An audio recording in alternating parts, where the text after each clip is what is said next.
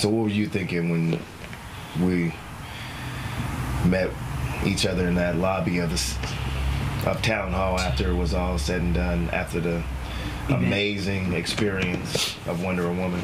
Well, actually, that was our first time really talking. Was after the event, downstairs taking pictures. We took a picture, and we started talking, and I think Kathy and them came over, and I don't even know how we exchanged. Oh, I think I wanted to make sure I got a copy of the picture that we took. I think that's how that happened. And we exchanged phone numbers. So that's how it started. And then it was just, I don't know what I thought. I just knew that you were gifted. I knew you were gifted. I knew that you was very talented. Because I didn't know much about you, but based upon what I experienced that night, I was like, he's gifted. And that's all I thought. I was like, wow, he's talented. So, I just remember seeing your arms. Like, she'd be standing shaking. And you had the story, too. And your story was awesome. And when you shared your experience, you know, being vulnerable and whatnot. And, of course, I noticed the bald head. And I was just like, but, you know, the level of confidence that you moved with, you know, was really inspirational and motivating, and you had a lot of energy too. So I just remember, like, you know, who is this buff bald woman? You know what I'm saying? I gotta be buff because you was sculpted. You still are sculpted. And I was like, I think I made some comment like, man, we need to work out together or something like that. Because I was like, I need to get down with your workout routine. But yeah, I just remember like us exchanging numbers, and after that, it was just like, you know, me starting my day with, you know, you texting me saying I was awesome and things of that nature, and I guess my response time wasn't all that great, and you were like, look, let me tell you something real quick, brother. Ain't no one trying to get with you. I just think that you're powerful. That? Yeah, you just like, yeah, I just think that you're powerful, and I think that you have a gift and whatnot, and so I appreciated that. Of course, I was definitely trying to definitely be, you know, appropriate in the correspondence and all that too. So it's just like, I felt like it was a good opportunity to have that spiritual, emotional, and mental relationship with another black woman who is, you know, older than me and who could provide, you know, that mentoring. Or I should say woman-mentoring, you know what I'm saying? And that came up very early in our conversations too, as being a life coach, you know? And then you were like, well, I want to do a soft opening, you know what I'm saying, for your book. Well, let's go back to that, because you're a writer. And when you told me that, I think I asked you, were you going to have a book signing? I mean, what are we going to do with the book? I mean, how are you selling it, or what's going on? And then that's when I said, let's have a book signing at the salon. Yeah, that was good. And I came down and I saw the spot, and I was like, it's small, it's intimate, it's good. And then, you know, you just, you know, supported me in that aspect. And I remember shortly after that, I was just like, after we did the event, I was like, I was sitting in the car, and Joaquin and I had been somewhere. And then I was just like, you know, we should do something around storytelling, but it just can't be storytelling because, you know, culturally our people might just get a little bit too bored with it, and I want to do something that's unique. People do storytelling all the time. They do spoken word, they do all that, and that has its own little stereotype, but what if we just made it like a party? And then I remember him saying, well, what's the African word for storytelling? I was like, oh, you know, like a griot, you know. And that was before I knew that the original term is a jelle. You know, I remember Calfani told me that. He's like, well, you got to stop saying griot is what the Africans called it. That's what the French, the colonizers called us, griots, but we're jelles. Oh, wow. And I was like, okay. So, but he was like, oh, you know, griot. And I was like, oh, but it's a celebration of the stories. So that's when the party came out. And I remember when we first started it and started doing it, I remember Veronica gave me some pushback. It's like, why party? Why not just an experience? You know, it's not a party. It's so much better now. I said, well, but it is a party. It is a celebration, and it's also good for marketing too. Like, we don't want just people just to think that it has to be like this sad and you know, this grieving thing. When you're talking about healing, it's a celebration. Like, let's be happy. Let's you know. So that's where the party comes out. And I just remember that first Griot party, just like getting everything prepared for that and getting the storytellers together, and the preparation that happened before that, having those house parties right here in this house. Yes. And that's how we found Sean Good. He, you know, I've known Sean for a lot of years, but the story that he shared specifically that night was powerful. Yes, it was. And so it's like, man, he's got to be a part of this. And then Elijah came, and he had been down from day one, so that I had a small group of men, and then I had my homeboy. I think Wayman was in that first one. Yes, too. Wayman was awesome. Yeah. Yes. And then the women. Yeah. Yeah, and then it was the sisters that you had gotten. I mean, Nakia and her. Nakia. And her, I'm gonna say her little sister, and then Kathy McCoy, and then Veronica, and then myself. It was us. We were the first female griots. Yeah, and just wow. April of 2017 was the first griot ever. April 28th at the Columbia City Theater. Yeah, and just the. Yeah, it was just the power in it. I remember leading up to it, you always speak life into something. You're like, it's gonna sell out. And, you know, I was like on the phone. I was like, okay, whatever, man. You know, and I mean, sure enough, it sold out. We had to turn people away. You know what I'm saying? It was a line outside. Yeah, it was just like a line full of people, and it was like so much went into it. And I was like, man, we're on to something good. And it just got. It got addicting, that feeling you got from that healing. And I was the like, experience, wow. Like Veronica said, is more than just a party. Right. It's an experience, and you're right. People did get addicted to it. Yeah. We did, too. Yeah, and it was just like, and then as we kept doing it, and it's like you start turning yourself inside out, and you start to understand, you know, how powerful it is, and but also how exhausting it is, too, you know, to do that. Yes, because the healing started for us and for you. What did you notice as we began to have more and more griots? Was there a layer of healing taking place in your life personally? Oh yeah, I just saw like a lot of people, you know what I'm saying, it's interesting because I talk to, you know, people a lot about the Griot Party. And one of the people I talk to a lot is Lee Dre. You know, he's like my spiritual brother. We're like brothers, not even best friends anymore. You know what I'm saying? He said something very powerful. And growing up, I've always been like the complex, philosophical one, but he's always the one who can just be just very direct and very simple. And he's like, you know, Logic, people come to you and because they say they want to get to know who you are as a healer, but a lot of people, they don't want the healing, they just want the feeling. Wow. And then when you're not giving them that feeling, then they don't want to have anything to do with it. And I began to see people, and it really hurt me, like in the Griot Party, like if I wasn't giving them access to me as a person, or wasn't meeting their expectations, or wasn't giving them the attention that they wanted, they no longer wanted to be a part of this. So they were in it for the right reasons in the beginning. Or I should say, maybe it was a right reason, but they wasn't very transparent in telling me that. Okay. No, we love this, that, and the third. But then, you know, when I don't give them their attention that they need individually, then it's like I don't want to be a part of it.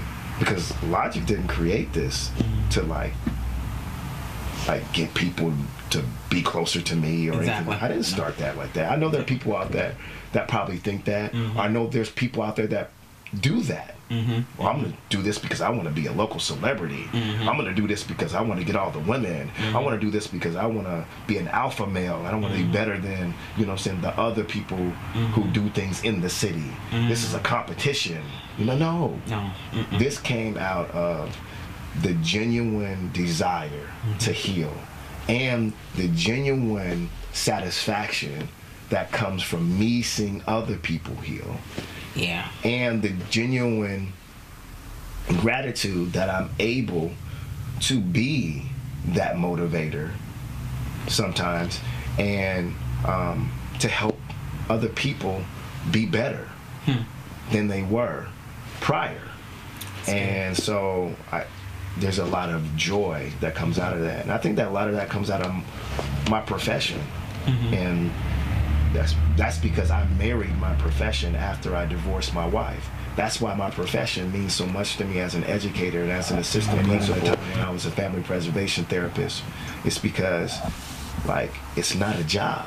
Exactly. It's actually me working on aspects of how to be a better person. It's my self-growth comes from when I go to work every single day.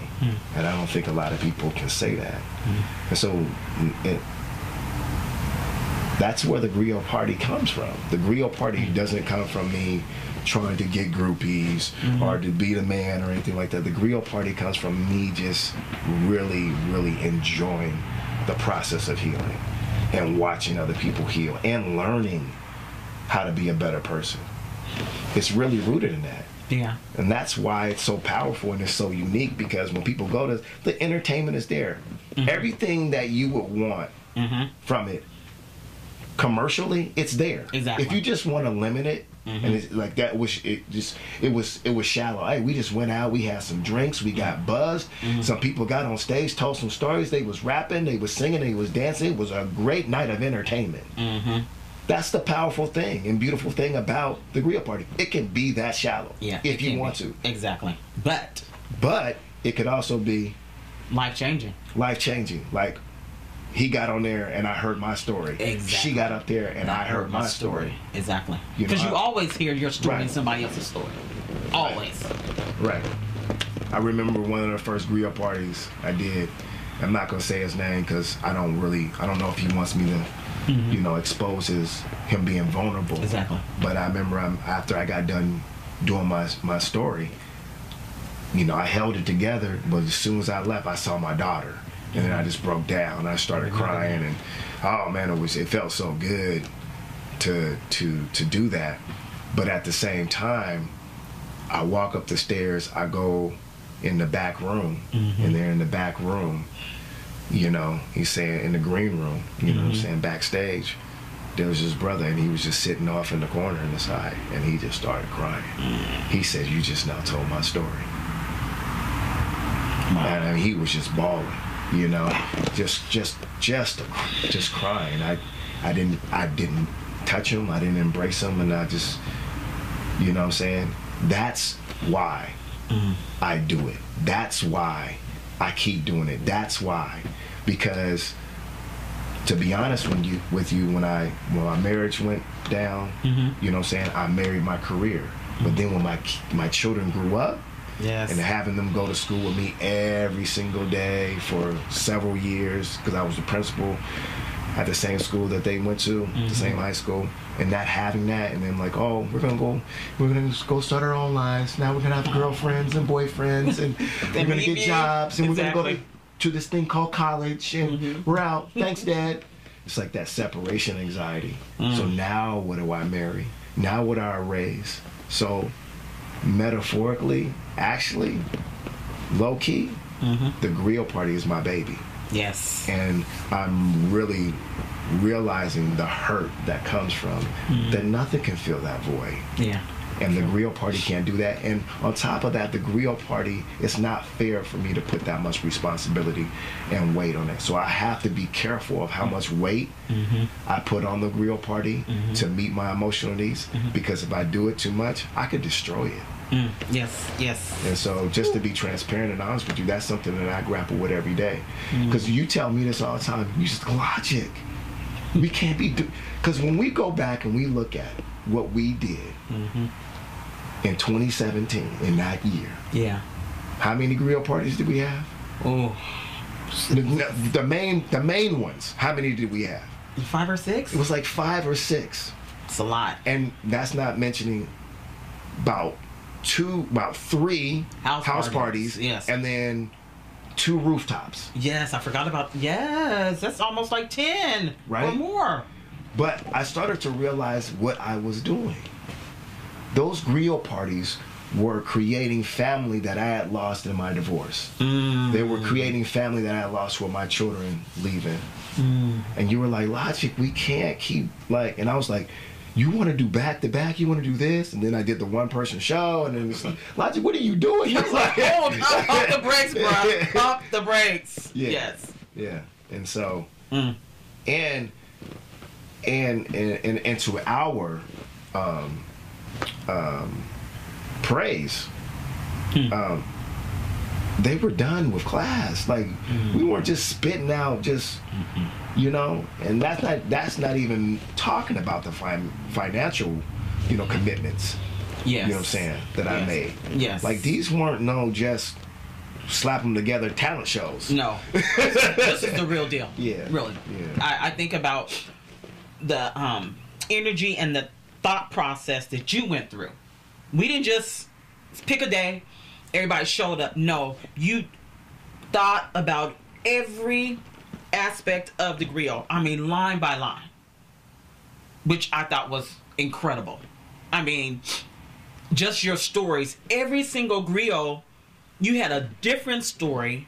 You were vulnerable every single time, which I have so much respect for you as a man, for you to be vulnerable in front of hundreds of people every single time, sharing a part of your life that some people never knew. I mean, let me break it down. Not only did you have the vision for each griot, but you wrote the music. The music, that's a big deal. I mean, the lyrics to all the music was original. Okay, can I just get a high five? Okay, let's do that. The music was original.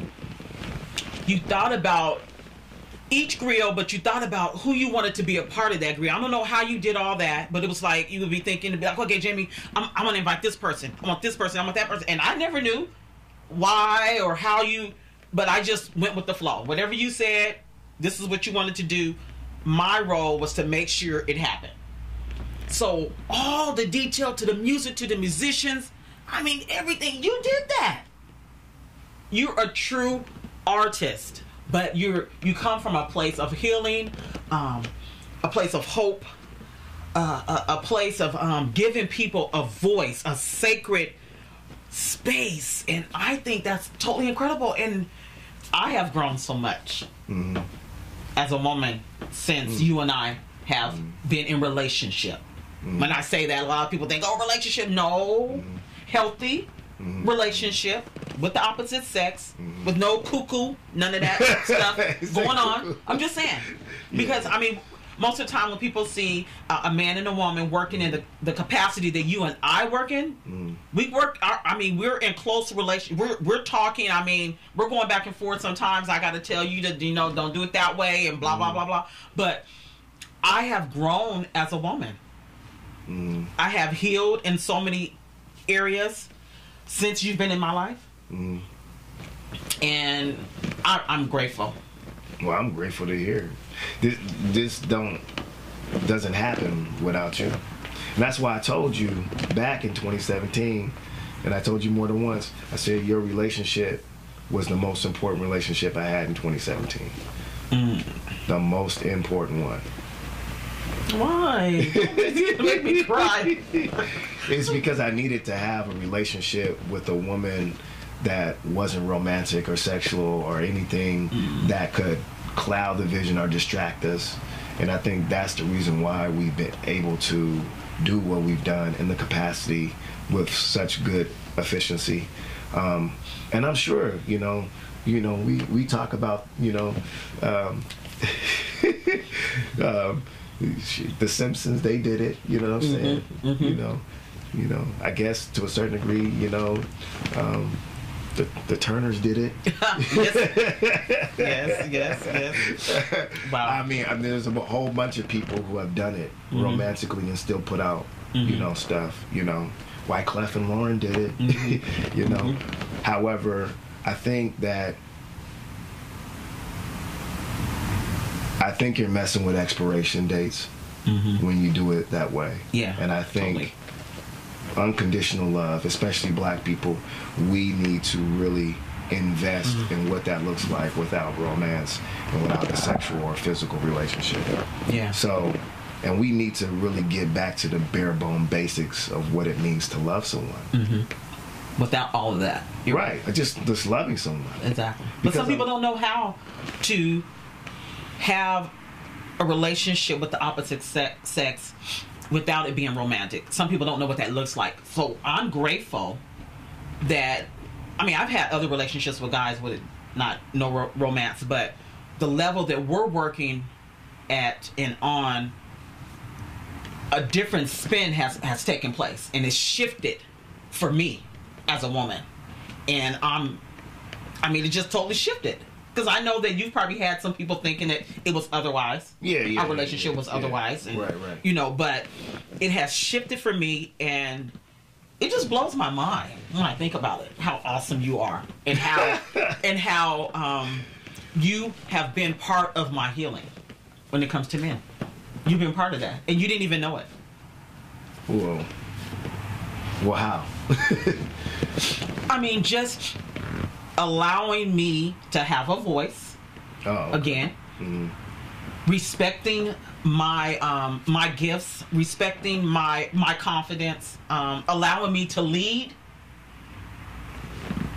A lot of men can't do that. So I think you understanding my role and vice versa, our roles in this relationship, in this Griot relationship. So you have you've helped me heal. You really have. You've helped me heal, and you've never crossed boundaries. That's another way that you've helped me heal. And you've just respected me, and you've just almost like opened up the door and just say, Jamie, just do your thing. You just let me do my thing. Do my job for the Griot. And that's you have to tell people what that is, but to help bring your vision to pass. You tell me what you want, and I make it happen. Yeah, because in the beginning, you was like, when we know Logic, I help you with this Griot, and then I think I'm done. I did say that. And then one day, I don't know what happened. You were like, hey, it was yeah. You were like, I'm in it. I'm in it to the very end, and I'm gonna rock with you. I was like, oh, okay. And I think what happened. What happened was, I didn't really understand the impact of what how the Griot was going to affect people or even my life, but it lined up with my purpose in life and what I do. And so it just made sense. It was like a perfect marriage, if you want to call it. Us coming together and it lining up with what I've been called to do. So it just made sense. And it's really interesting too, because I think back, it may have never happened just based on my personality and my character. Because like I said earlier, right, I don't really push people. You know what I'm saying? Because I don't like rejection. So, but it seems like it just worked with our chemistry, because I could have just been like, okay, well, this is the last Griot party. Because that's how I was. I was like, you're not going to do it anymore, that's fine. And I was thinking to myself, well, I guess I just have to find someone else. I appreciate your service and stuff like that. But maybe perhaps on some kind of subconscious level, because I wasn't like, oh, come on, like, our pressuring you. It wasn't another situation of another man. Like, it gave you the space, to make that decision. And it's like, it's like, oh, okay, well, he ain't really pressuring me and stuff like that. And then I am seeing the benefits from it, because I would never ever want it to be like you felt obligated. Exactly. I want you to feel like you felt a part of something. Exactly. And so, You were good at that, though. You always told me, you always reminded me, and I can still hear your voice, Jamie, I never want to get in the way of what you're doing. Right. I'm going to support you 110%. So, you know, you always make that clear. You just always make that clear. And I think that's part of how it was easy for me to make that decision. You know, I needed to follow my peace. And you made it clear that you were not trying to take me away from what I was supposed to do. And you were going to support me as well. And so it just worked, because we both have strong personalities. I know that I do. Right. Yeah. Oh my God. I think what helped a lot is that I was raised in the matriarch. There were men that were there in my family. There were strong men. But it was definitely a matriarchal leadership, very strong black women, and the black men weren't weak or anything like that, but they just understood and respected and valued the strength in the women there. And so I think, you know, one of the ways that you helped me heal is when my mom decided to go back to Cincinnati some years ago. I felt alone because she's the one who brought me here, but then I had you as that matriarchal figure. You know what I'm saying? To have that same type of relationship that I had with my mom or my auntie, you know what I'm saying, who were strong and who I looked up to, and I get a lot of my leadership and artistic strengths from. So I saw that in you. And so it was nothing for me to be like, okay, well, you just do your thing, because I don't want to distract from what you're doing. I don't want to be yet another man to come in your life and be like, stop everything you're doing, you know what I'm saying, to support my vision and my dream. And a lot of women, specifically black women, you hear all these stories a lot, too much in our community, where they just stopped everything they were doing to help this man. And then when it was all said and done, because they were helping him so much, they didn't have nothing. Yeah. And then the relationship didn't work out. So like, I remember you had told me, it's like, well, I need to finish my book. Okay, go finish your book. Because at any time, I didn't want that to reflect on any kind of resentment that you would have towards me or the Griot Party, where you didn't get anything accomplished or something accomplished that you wanted to do because you were so busy trying to help me with the Griot Party and help me, you know, heal my wounds, and you weren't healing yours. Wow. So, you know, you just gotta learn how to, you know, part of the healing thing is, man, just, you know, learn how to deal with your mess. Yes, yourself. You're right. You know, a lot of people want to clean up stuff with like with a leaf blower, rather than actually picking stuff up and burning it. You know, they just want to move the mess around. They got that leaf blower approach to solving their mess. They just want to blow it onto someone else instead of actually taking the time to, you know what I'm saying, rake up the leaves, put them away. Pick them up. Yeah, burn them, and then plant new seeds. Yes. Instead of just moving mess around. And I felt like if I had have been like, okay, you need to help me with this Griot Party no matter what. That's all just me just moving my mess around to you. And control, too. Yeah, you need to just help me with my emotional stuff, my healing. Just move my hurt around, you know. So, wow, that's good stuff. So I think that, you know, there is a lot of pressure and there's a lot of responsibility that comes out of our relationship, because we have become the models of what it looks like to provide that healing towards each other. You know what I'm saying? Not just for us, but for a whole community. That's true. That's true. So, because it's a different relationship than Kathy and Raymond had. Yes. You know what I'm saying? So it's like, how do you teach a whole community to love each other without even physically touching each other or being sexually involved with each other? Like, how do you teach that to a whole community?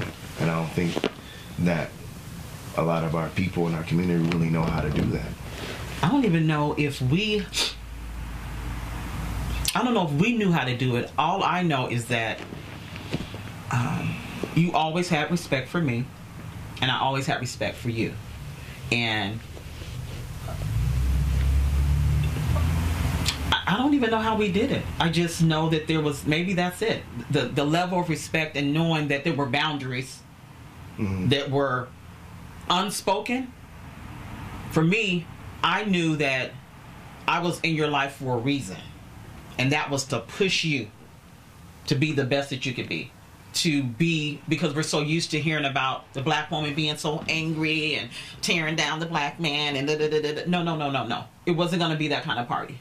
For me, I took it as a responsibility to be the opposite, to push you, to encourage you, to help you spread your wings, to help pull out whatever gifts that have been lying dormant. So I took it from a different angle. I think there's a lot of truth to what you said, and I think the main thing is if we talk about those what is the 5 love languages, and so it's physical touch, it's acts of service, it's gift giving, it's words of affirmation. Yes. You know what I'm saying? And that's my thing. So I think a lot of times in relationships, when we don't get what we truly need in the terms of that love language, then we just fill the void with sex. That's good. Well, I'm not getting words of affirmation, but I don't really want to heal good. You know what? I'll just go ahead and just settle for feeling good. And so the fact that we led with our love languages. And you probably didn't know my love language is words of affirmation. So as soon as a person starts speaking life into me and and telling me how much they appreciate what I do and things of that nature, that you're the bomb.com, that you're awesome, then that makes it a lot easier, you know what I'm saying, to really respect the boundaries. And also it really shows and reveals the real love, and that there's no ulterior motives for someone speaking my love language. So a lot of times our guard is up, even though someone is speaking our love language. You're like, okay, so what's on the other side of this? Especially when we're dealing with women. Yes. So it's like, oh, if you give me this, then what are you gonna want in exchange? And so it's not just unique to women. If men think that way too. So it's like, we're always got our guards up. So if I can add to that, I think another thing that something else that stands out that you made clear in the beginning was that you were going to pay me. Oh, okay. You know what I'm saying? I mean, no, for real. Yeah. I mean, you were like, no, I'm going to pay you. I'm going to pay you to do what I request of you. And your worth, and you said all that. And so I think starting out the gate, it wasn't like, can you do me a favor? Can you just help me out this griot and just help me out? We just,